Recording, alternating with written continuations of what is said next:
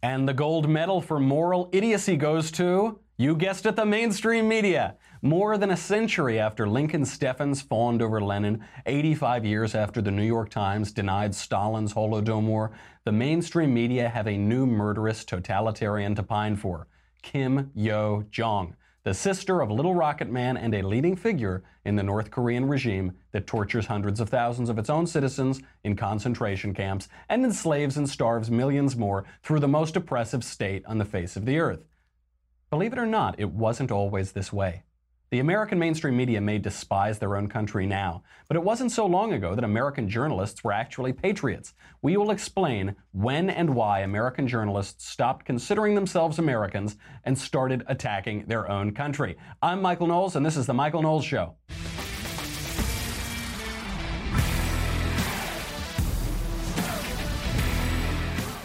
So much to get to today. There's some things we won't even be able to get to. Those new Obama portraits came out. I don't know if you saw them, the presidential portraits. And did you see that? It looks, the Michelle Obama one looks as though Gustav Klimt had been dropped on his head as a baby and produced Michelle Obama's portrait.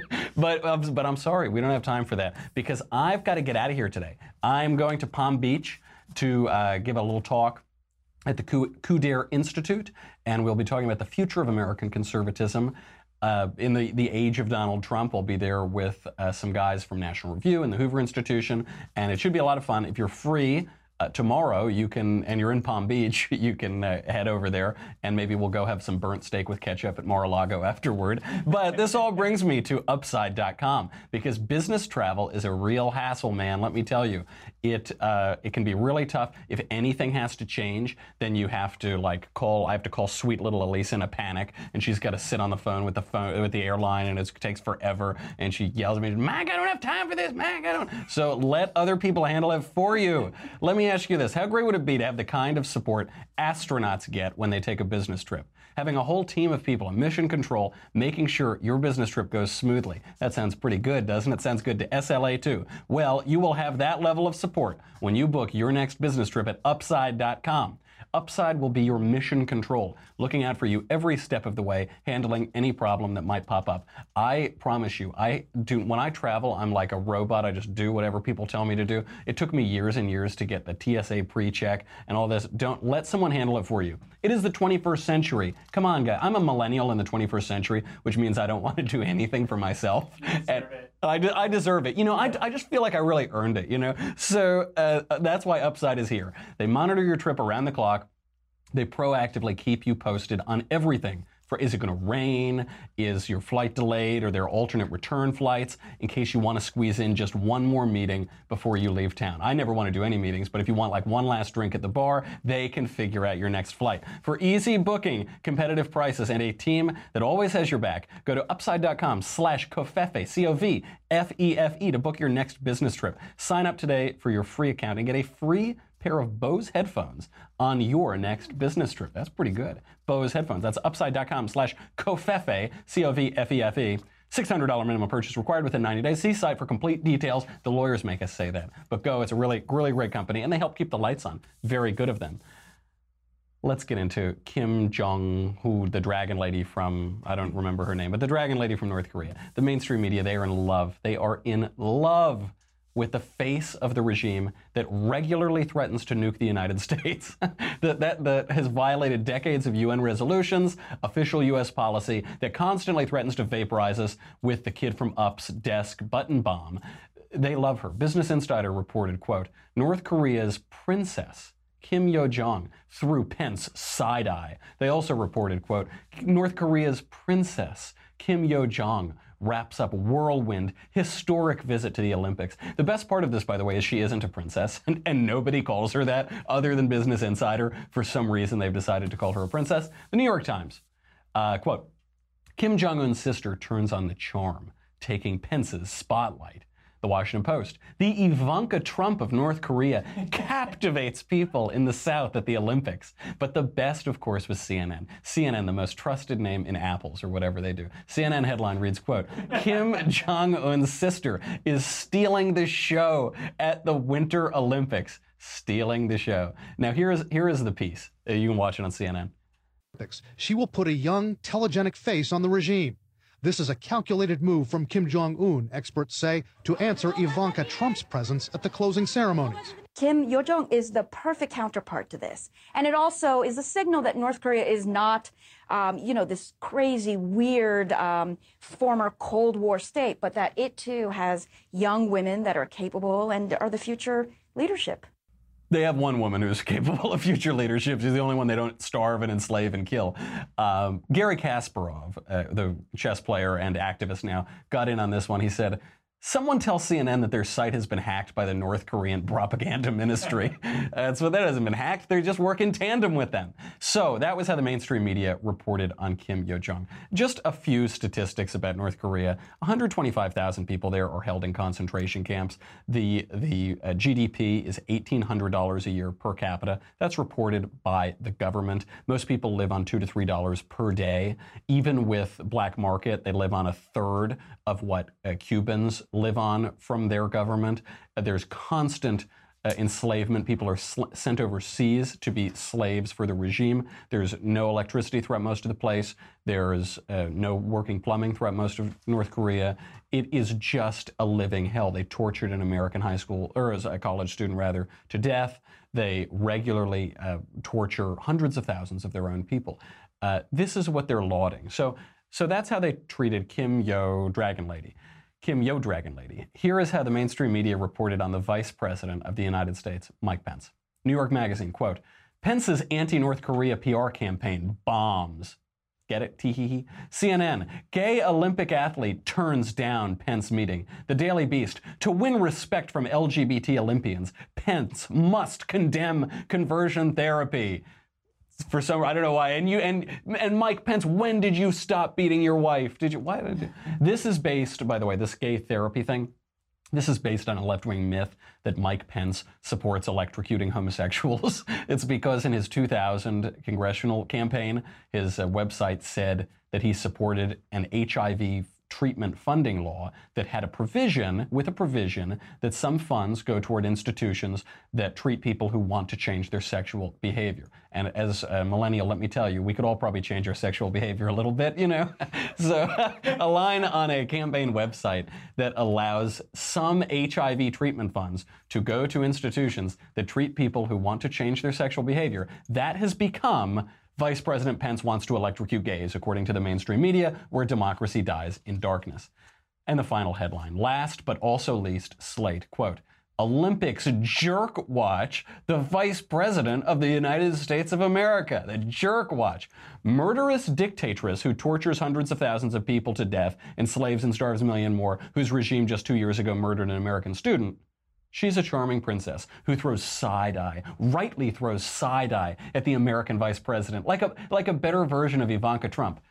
Nice guy vice president of the United States, whose greatest vice and craziest days were probably when he played acoustic guitar in college. That guy, nice guy Mike Pence, who, as Hollywood and DC crumble with hourly accusations of rape and sexual harassment, refuses to dine alone with women because he doesn't want even the appearance of impropriety.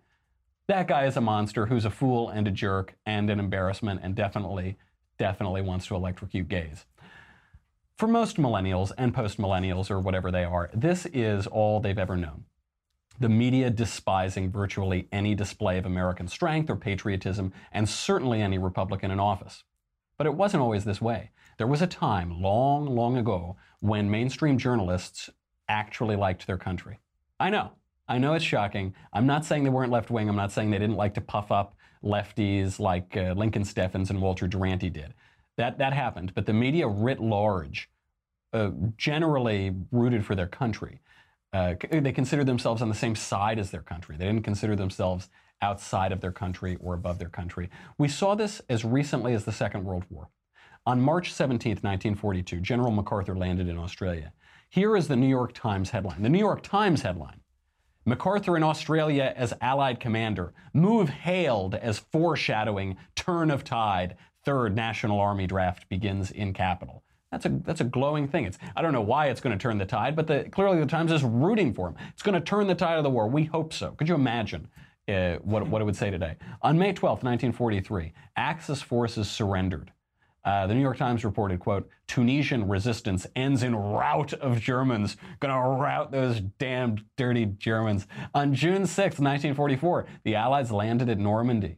If D-Day had occurred in 2018, CNN or the New York Times would no doubt report something like, quote, 200,000 allies dead. When will Trump resign? Mike Pence hates gays or something. But thankfully, D-Day occurred in 1944 when the New York Times ran the headline, quote, Hitler's seawall is breached. Invaders fighting their way inland. New Allied landings are made. It's not quite that they were cheerleaders. They're pretty close. But it's the choice of wording here. Rout of Germans. Hitler's seawall breached. They clearly have a side. They're partisans. They have a country. They have a team. They are Americans. They are going to root for the Americans. They're going to root for their own country. On February 11, 1945 at Yalta, the New York Times doesn't even pretend. The headline reads, quote, Big Three doom Nazism and Reich militarism. They doom it. Could you imagine that headline today? They wouldn't run the story at all. Instead, the New York Times would run a story about the 3 Allied troops who accidentally shot an unarmed German or something. That would be the front page. Yalta, the defeat of Nazism. Maybe that would be page Z75, maybe. Before we get to more, they're telling me. There are so many more insane headlines, but before that, we've got to talk about something else. We have got to talk about Da Vinci. Da Vinci is really, this ties in pretty well too with this trip that I've got to do tomorrow. In today's competitive business climate, having the right address is critical to the success of your business. It literally could mean the difference between closing a deal or closing your doors. That is why you need an address to impress, and Da Vinci has you covered. So this actually happened to me. I have a political consulting shop in New York that I'm a part of, and that other New York political operatives are a part of. And for a while, we didn't have an address for our business. When we started out, it was like hanging a shingle, and we had a P.O. box, and it just doesn't look great. It doesn't make you seem like you're an established business. It makes you think, okay, is this guy working out of his car? Which at the time I was, actually. So you don't want that. You want your business to look legitimate. Da Vinci makes it incredibly easy to select the perfect business address. They give you access to thousands of high-profile business addresses in upper-scale office locations in all 50 states. And it's really affordable. This is the main thing here. A lot of times people don't have an address because I don't want to have office space. I can work out of a coffee shop or out of my apartment, and I've worked plenty of political campaigns just like that. But you want a business address to seem legitimate, to be a real business. You don't want to say, mail it to barista number 7 at the Starbucks down the street. That doesn't look so hot. So great addresses start at just $50 per month. You get more credibility. Strip mall and P.O. box addresses just do not scream reliability. Da Vinci addresses always do. Location, location, location. In business, that means everything. But Da Vinci will give you instant access to thousands of high-profile addresses. It's fast, affordable, and so easy. Get just $50 a month. Address to impress with Da Vinci today. Go to davinci.com/covfefe, C-O-V-F-E-F-E, for a limited time. Just don't say I never did anything for you. For a limited time, get 50% off your first purchase. I wonder if I can use my code. I think they'll let me use it. If I can use my code, we got to start using that for the shop in New York. That is davinciwork.com/covfefe, C-O-V-F-E-F-E. This is a really great deal. Terms and conditions apply. See davinciwork.com, davinciwork.com/covfefe, C-O-V-F-E-F-E, for details. Back to when the press was good. At the bloody, awful landing at Iwo Jima, where American casualties exceeded Japanese casualties, where just the 25th Marines 3rd Battalion suffered a 83.3% casualty rate. The New York Times headline read this: U.S. Marines storm ashore on Iwo Jima. Patton strikes again. Could you imagine today? Americans slaughtered. Mass casualties. War is over. Time for the U.S. to pull out. Mike Pence hates gay people. Or so presumably that's what it would read. Even as recently as the mid-20th century, the American press supported their country against its enemies, against Nazism, against the Soviet Union. They at least supported the liberal consensus, which opposed the spread of communism. That was that mid-century kind of consensus. Now we'd probably call it the deep state view, but it was at least a pro-American view held by the press and by the American officials. There was a TV show that ran from 1950 to 1953 called Battle Report Washington. That time period coincided with the Korean conflict, a military engagement that nearly spilled into mainland China. A lot of pressure on. The show featured interviews with government and military leaders. Where was it produced? In the White House itself. NBC broadcast it to give, quote, the people of the United States a first-hand account of what the federal government is doing in the worldwide battle against communism. That was NBC. The show's host, John Steelman, referred to communist belligerents as the 14 barbarians, power-drunk atheists, and bloodthirsty barbarians. That ran on NBC. It would be exactly the opposite today. Even Edward R. Murrow, the anti-McCarthy television journalist on CBS, even Murrow, whom I don't care for that much, but even Murrow, in between attacks on Republicans, sat on the State Department panel on overseas information and lobbed softball questions at Secretary of State Dean Acheson. Now consider the New York Times headlines in the war in Iraq. So this was a much more recent war. November 6, 2004. Poll shows view of Iraq war is most negative since the start. Also November 6th. Getting Iraq wrong. October 12th, 2007. 2 killed in shooting mourned far beyond Iraq. They're not talking about American troops that were killed in the shooting. The Times is using the death of Iraqis at the hands of private security to attack the American war effort and to attack the use of Blackwater. Also November 6, 2004. Protest focuses on Iraq troop increase. October 2007. Former top general in Iraq faults Bush administration. April 2007. Injured in Iraq. A soldier is shattered at home. That's just the New York Times. And that's just a random smattering. I just Googled a random smattering of Iraq headlines. Just about every headline is a new attempt to undermine the American war effort, to undercut morale among troops and at home. And now we see the mainstream media fawning over a top official from the most repressive anti-American regime on earth, which regularly threatens to blow us all to smithereens. Quite a change. How, when, and why did the mainstream media turn on its own country? How, when, and why did the mainstream media turn on its own country? Walter Cronkite. Walter Cronkite, the most trusted man in America. Cronkite was voted the most trusted man in America in an opinion poll in the 1960s, and the title stuck. He concluded his news program on CBS by saying, and that's the way it is. That's the way it is. He's regularly cited almost exclusively by lefties as the last example of unbiased news. Just the facts, no opinion, no spin. Cronkite was just the facts. He probably didn't even have a political opinion. When he did, he was just a straight shooter, except none of that's true. Cronkite wasn't the last straight journalist before all hell broke loose. In reality, it was Cronkite who did the breaking. Cronkite was the first major modern American journalist to consider himself untethered to his own country, above national boundaries, a citizen of the world. And it's really incredible that people even make this claim anymore, that Cronkite just told you what the facts were, just the way it is. The man single-handedly lost us the Vietnam War. This great man, this facts-only journalist, this alleged American declared that the war was lost. Here's what he said. To say that we are closer to victory today is to believe, in the face of the evidence, the optimists who have been wrong in the past. To suggest we are on the edge of defeat is to yield to unreasonable pessimism. To say that we are mired in stalemate seems the only realistic, if unsatisfactory, conclusion. On the off chance the military and political analysts are right, in the next few months we must test the enemy's intentions in case this is indeed his last big gasp before negotiations. But it is increasingly clear to this report that the only rational way out then will be to negotiate, not as victors, but as an honorable people who lived up to their pledge to defend democracy and did the best they could. This is Walter Cronkite. Good night. Just the facts.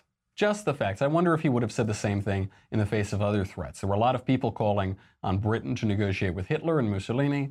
That's the only way. We can just negotiate. That was it. That's it. That's it. The journalist, David Halberstam, said that that report turned American opinion irreparably against the war. Presidential historian Douglas Brinkley agrees.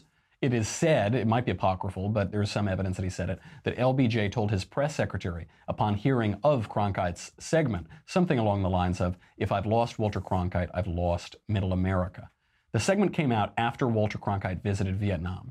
And he visited Vietnam only weeks after the Tet Offensive, a massive victory for the Americans. We lost 249 Americans and 500 South Vietnamese compared to 10,000 North Vietnamese dead in just the few days of the offensive. The communists would go on to lose upwards of 30,000 men captured or killed. The communists were so decimated by the fighting that Nixon's CIA director, Richard Helms, stated that even a year later, Hanoi would still require considerable time to rebuild its forces. But Walter Cronkite didn't like the war. He didn't like the war, and so he reported it wrong. He undercut the morale of the troops and of the American public, and that's the way it was, and that's the way it was. Cronkite was also harping on environmentalism around this time, which he blamed on overpopulation, like all the other lightly educated radicals of the 1970s. When the world, by the way, was less than half populated as it is today. 2 days before the first Earth Day, Cronkite began a regular segment titled, "Can the World Be Saved?" Spoiler alert. It was not about a certain Jewish carpenter from first century Palestine who was actually talking about environmentalists. He thought and wrote in an introduction to George Orwell's 1984 that it was about, not about left totalitarianism, but rather about technology. He wrote, quote, "1984 is an anguished lament and a warning that vibrates powerfully when we may not be strong enough, nor wise enough, nor moral enough to cope with the kind of power we have learned to amass." Not once, not even once, did he mention the Soviet Union or China. Joseph Epstein of Commentary Magazine wrote at this point that by then Cronkite had entered that phase of liberalism that finds no country more dangerous than one's own. Absolutely true. He not so subtly insinuated, this is Cronkite, that Barry Goldwater was comparable to Nazis, announcing whether or not Senator Goldwater wins the nomination, he's going places. The first place being Germany, because he was going to visit, it set off an entire segment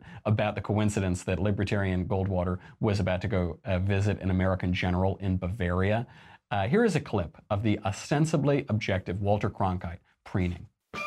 Good evening, this is Ted Baxter, and now here is the news. Good evening.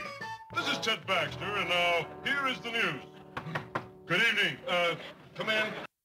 Oh, wait a minute. I'm sorry. That was Ted Baxter from the Mary Tyler Moore Show. I don't know how that got in there. Okay, here is the actual Walter Cronkite going full prattle. I know that liberalism isn't dead in this country. It isn't even comatose. It simply is suffering a severe case of acute laryngitis. It simply is temporarily, we hope, lost its voice. About that Democratic loss in the election. It seems to me it was not just a candidate who belatedly found a voice that could reach the people.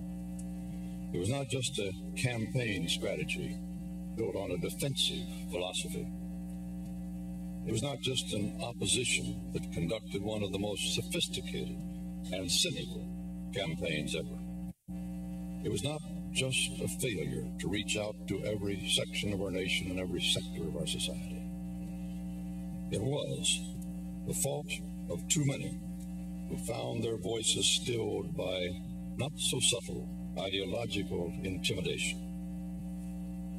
For instance, we know that unilateral military action in Grenada and Tripoli was wrong. We know that Star Wars means uncontrollable escalation of the arms race. We know that the real threat to democracy is in the half of that nation in poverty. We know that Thomas Jefferson was right when he said a democracy cannot be both ignorant and free. We know that no one should tell a woman she has to bear an unwanted child. We know. I'm sorry. I apologize to Ted Baxter for comparing him to Walter Cronkite. Very unfair to Ted Baxter. What's really funny about that, by the way, is he said, we know. Ronald Reagan used to say that it's not that our liberal friends are ignorant, it's that they know so much that isn't so. And basically everything he just said isn't true.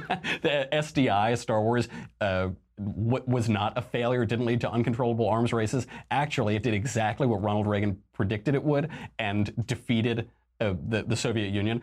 After he's bewailing this awful arms race that's going to go on, less than 2 years later, the Soviet Union was over. We defeated communism because of all the policies that he bewails. We know that we have to murder children in the womb. We know, don't we know? That's Walter Cronkite. That's the objective Walter Cronkite. As if that weren't enough, by the 1990s, Cronkite had descended into full-on empty-headed leftism, endorsing a one-world government and the loss of American sovereignty.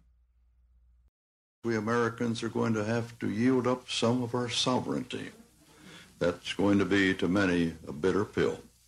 It would take a lot of courage, a lot of faith, a lot of persuasion to them to come along with us on this necessity.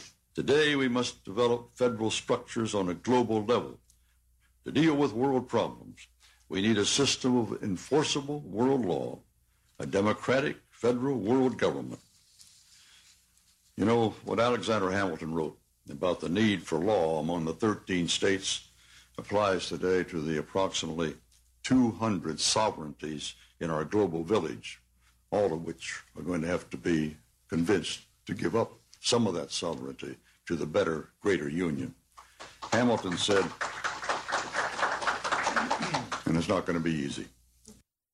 And it's not going to be easy. You catch that little thread at the end? It's not going to be easy. Uh-oh. Come on, bring it on, Walt. Cronkite concluded the speech by saying, quote, Pat Robertson has written in a book a few years ago that we should have a world government, but only when the Messiah arrives. He wrote, literally, any attempt to achieve world order before that time must be the work of the devil. Well, join me. I'm glad to sit here at the right hand of Satan. So that's how he concluded that speech. That's no joke. Those are his exact words. Hillary Clinton was in attendance at the event.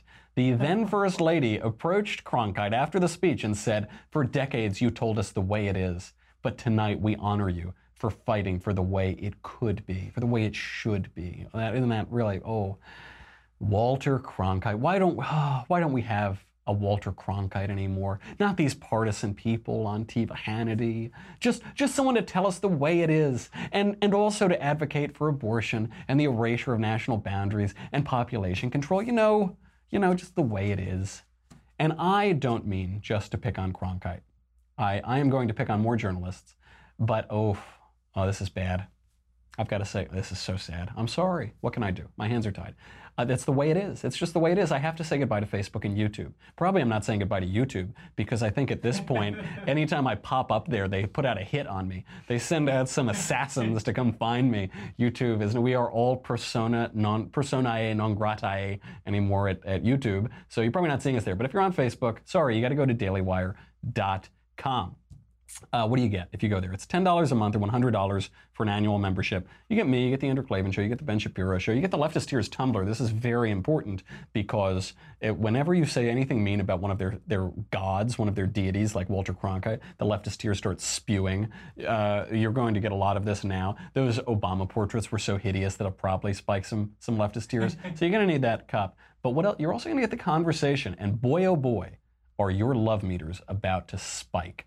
Because this Valentine's Day, on Wednesday, February 14th, at 5 p.m. Eastern, 2 p.m. Pacific, you are going to get The Conversation, the most romantic episode of The Conversation yet. That is featuring the swarthiest love doctor north of the Sunset Strip. That is right. I'm talking about me, baby. You can ask me all of the important Valentine's Day questions, sure to disappoint your girlfriend, on The Conversation, streaming live at the Daily Wire Facebook page and the Daily Wire YouTube channel, maybe, and will be free for everyone to watch, but only subscribers get to ask the questions. To ask questions as a subscriber, log into our website, dailywire.com, to watch the live stream and head over to the Conversation page. After that, just start typing into the Daily Wire chat box, where we will pull live questions as they come in. I will not have slept for about 2 days, so you're sure to get some good answers. I'm going to try to get the ashes beforehand, so I may be covered in ash. I'll probably have to do it after the show, though, because I'm flying in that morning. Once again, subscribe to get your questions answered by me. They can be about Valentine's Day, St. Valentine, Ash Wednesday, a lot of things you could ask about. February 14th, 5 p.m. Eastern, 2 p.m. Pacific, and join the conversation. Go to dailywire.com. We'll be right back.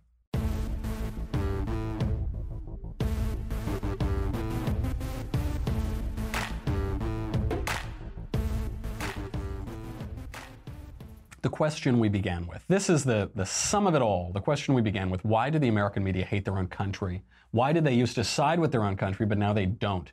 The answer is their ignorant, feigned objectivity, which is not just typified by Walter Cronkite. It actually began with him. That last clip tells us the whole story. American journalists in 2018 consider themselves citizens of the world.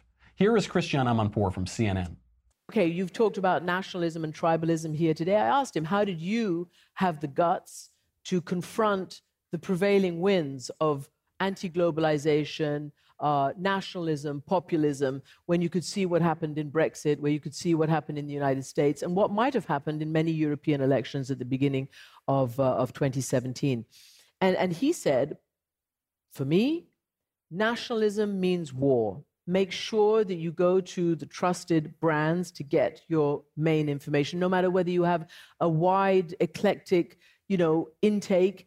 Really stick with the brand names that you know, because in this world right now, at this moment right now, our crises, our challenges, our problems are so severe that unless we are all engaged as global citizens who appreciate the truth, who understand science, empirical evidence, and facts, then we are just simply going to be wandering along to a potential catastrophe. Don't you dare listen to anybody other than us. You can only listen to CNN, because you want to search for the truth. So don't read anybody other than CNN, because that's how you find the truth, is by only reading one source, and it's us, Christiane Amanpour, or as Andrew Klavan calls her, Christiane Amanpour journalist. Christiane Amanpour, ostensibly a naturalized American citizen, but that's not how she thinks of herself. She doesn't think of herself as an American citizen. She thinks of herself as a global citizen, a citizen of the world. I literally just picked her at random when looking for a clip of a journalist calling himself a citizen of the world. I'm pretty sure I could Google basically any major mainstream journalist and find a clip of him describing himself as a citizen of the world. This is perhaps the most frequently used empty phrase in the elite halls of the United States. When I was in college, the administration told us this all the time. We are educating you to be citizens of the world. We are a global university. I'm sure Ben heard the same thing at Harvard. It is especially ironic, actually, in the case of Yale, because Yale used to be the American university. The most famous alumnus of Yale, which is now a global university that educates citizens of the world, is the American revolutionary Nathan Hale, who famously said, as the British hanged him, "I only regret that I have but one life to lose for my country." That's the most, but now it's a global university. Journalists used to consider at least national security concerns. They would work with the State Department or with the White House when they were covering foreign affairs. They didn't hate their country. Now they attack our milquetoast vice president, and they fawn over a murderous dictatress. And it's not just universities and journalists. Perhaps the most dangerous of all, the largest publishing company in the history of the world considers itself not an American entity, but a global one. Here is Mark Zuckerberg at the Global Citizen Festival in 2015. If everyone has access to the tools, knowledge, and opportunities of connectivity, we give voice to the voiceless and power to the powerless. When we're all connected, we can achieve our global goals. That's why this morning I spoke to the United Nations. Over the next few days, a lot of focus is going to be on world leaders. But if we want to achieve real change, we need you and leaders in every community to make their voices heard. Tonight is a part of something very important. We are not a generation of bystanders. We are all global citizens. Let's go connect the world. That is so creepy. Oh, yikes. It's like he studied in Italian for 3 seconds and he's like, I got to move my hands up and down, do I? Facebook is the largest publishing company in the history of the world. Even though it pretends not to be a publishing company, actually. It says, oh, we're just a tech company. We're a social network. We just let people, but that isn't true. It isn't a social network. It's a publishing company. There's a new algorithm, which is killing us, by the way. It is killing the Daily Wire. They're trying to kill the Daily Wire. By the way, a little sidebar. If you want to keep getting news from either my Facebook page or Ben's or Drew's or the Daily Wire, you have to go to that page now physically and whitelist the page and say you want to get information from those pages because they're trying to block us. They're trying to kill us. Facebook decides what news gets through and what doesn't. Facebook is an American company, but they think globally. They don't think nationally. They say we're not an American company. I mean, yeah, we started out in America. I'm an American citizen. We developed it here at an American university. But no, we think globally. We're not, and this is really awful.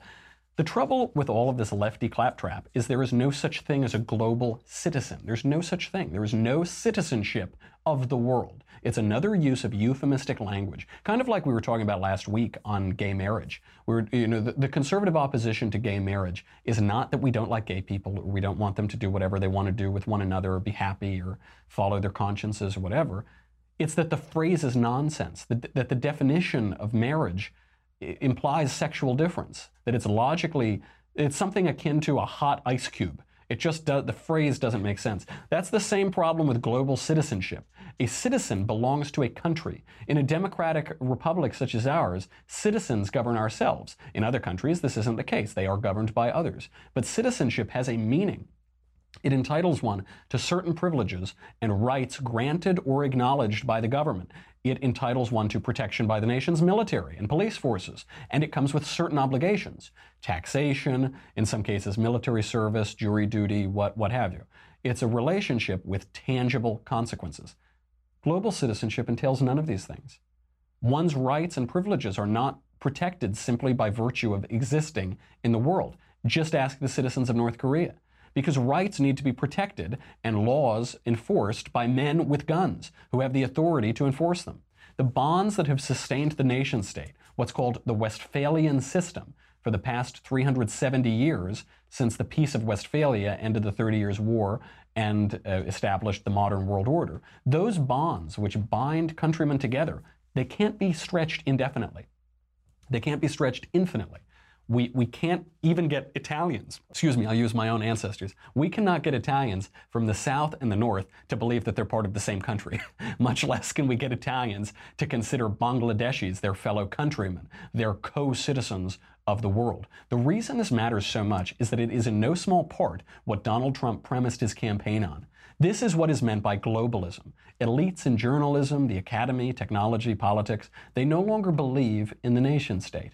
They think they have much more in common with their fellow enlightened cosmopolites, the Davos crowd, who go to TED Talks and drink kombucha, and I'm getting off on a tangent, but those people, they feel that they have much more in common with elites in London than their countrymen in Texas.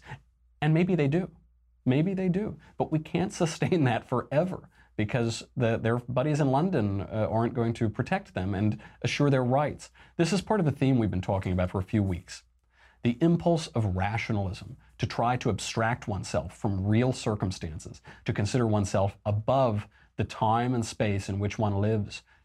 You aren't better than your country. You aren't other than your countrymen. American journalists want to call balls and strikes on foreign affairs, but they shouldn't call balls and strikes because they're Americans and they have a stake in America's coming out on top in the world.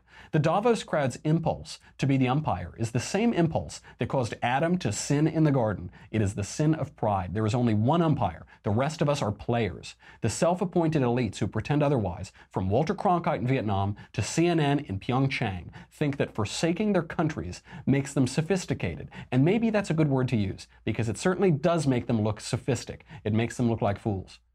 All right, that's our show. I'm going to end on a little bit of a low note today. I'm going to end on a low note talking about Walter Cronkite and all those jerks fawning over dictatresses. It's also Abraham Lincoln's birthday. Happy birthday to Abraham Lincoln. You know, they tried to take away his birthday. They tried to make it just President's Day. They did this to George Washington, too. They mashed them up and make it President's Day. But we're not celebrating Millard Fillmore. We're not celebrating Franklin Roosevelt or Barack Obama. We're celebrating Washington and Lincoln. So happy birthday to Abraham Lincoln. So I'll be on that red eye tonight. There will be a show tomorrow. If you're in Palm Beach tomorrow, stop by the Couder Institute. We're going to have a lovely talk with some really great speakers from Hoover Institution, National Review, Al Felsenberg, who just wrote a wonderful biography of Bill Buckley. Really, I mean, so leagues away from any other thing written about him. You have to read it. So if you're in town, grab a ticket. And maybe I'll broadcast the show from Mar-a-Lago with some burnt steak and ketchup. I don't know. We'll see. I'll try to do that. And I'll be back in town on Wednesday for the conversation. So be sure to tune in. In the meantime, I'm Michael Knowles. This is The Michael Knowles Show. Tune in tomorrow. We'll do it all again.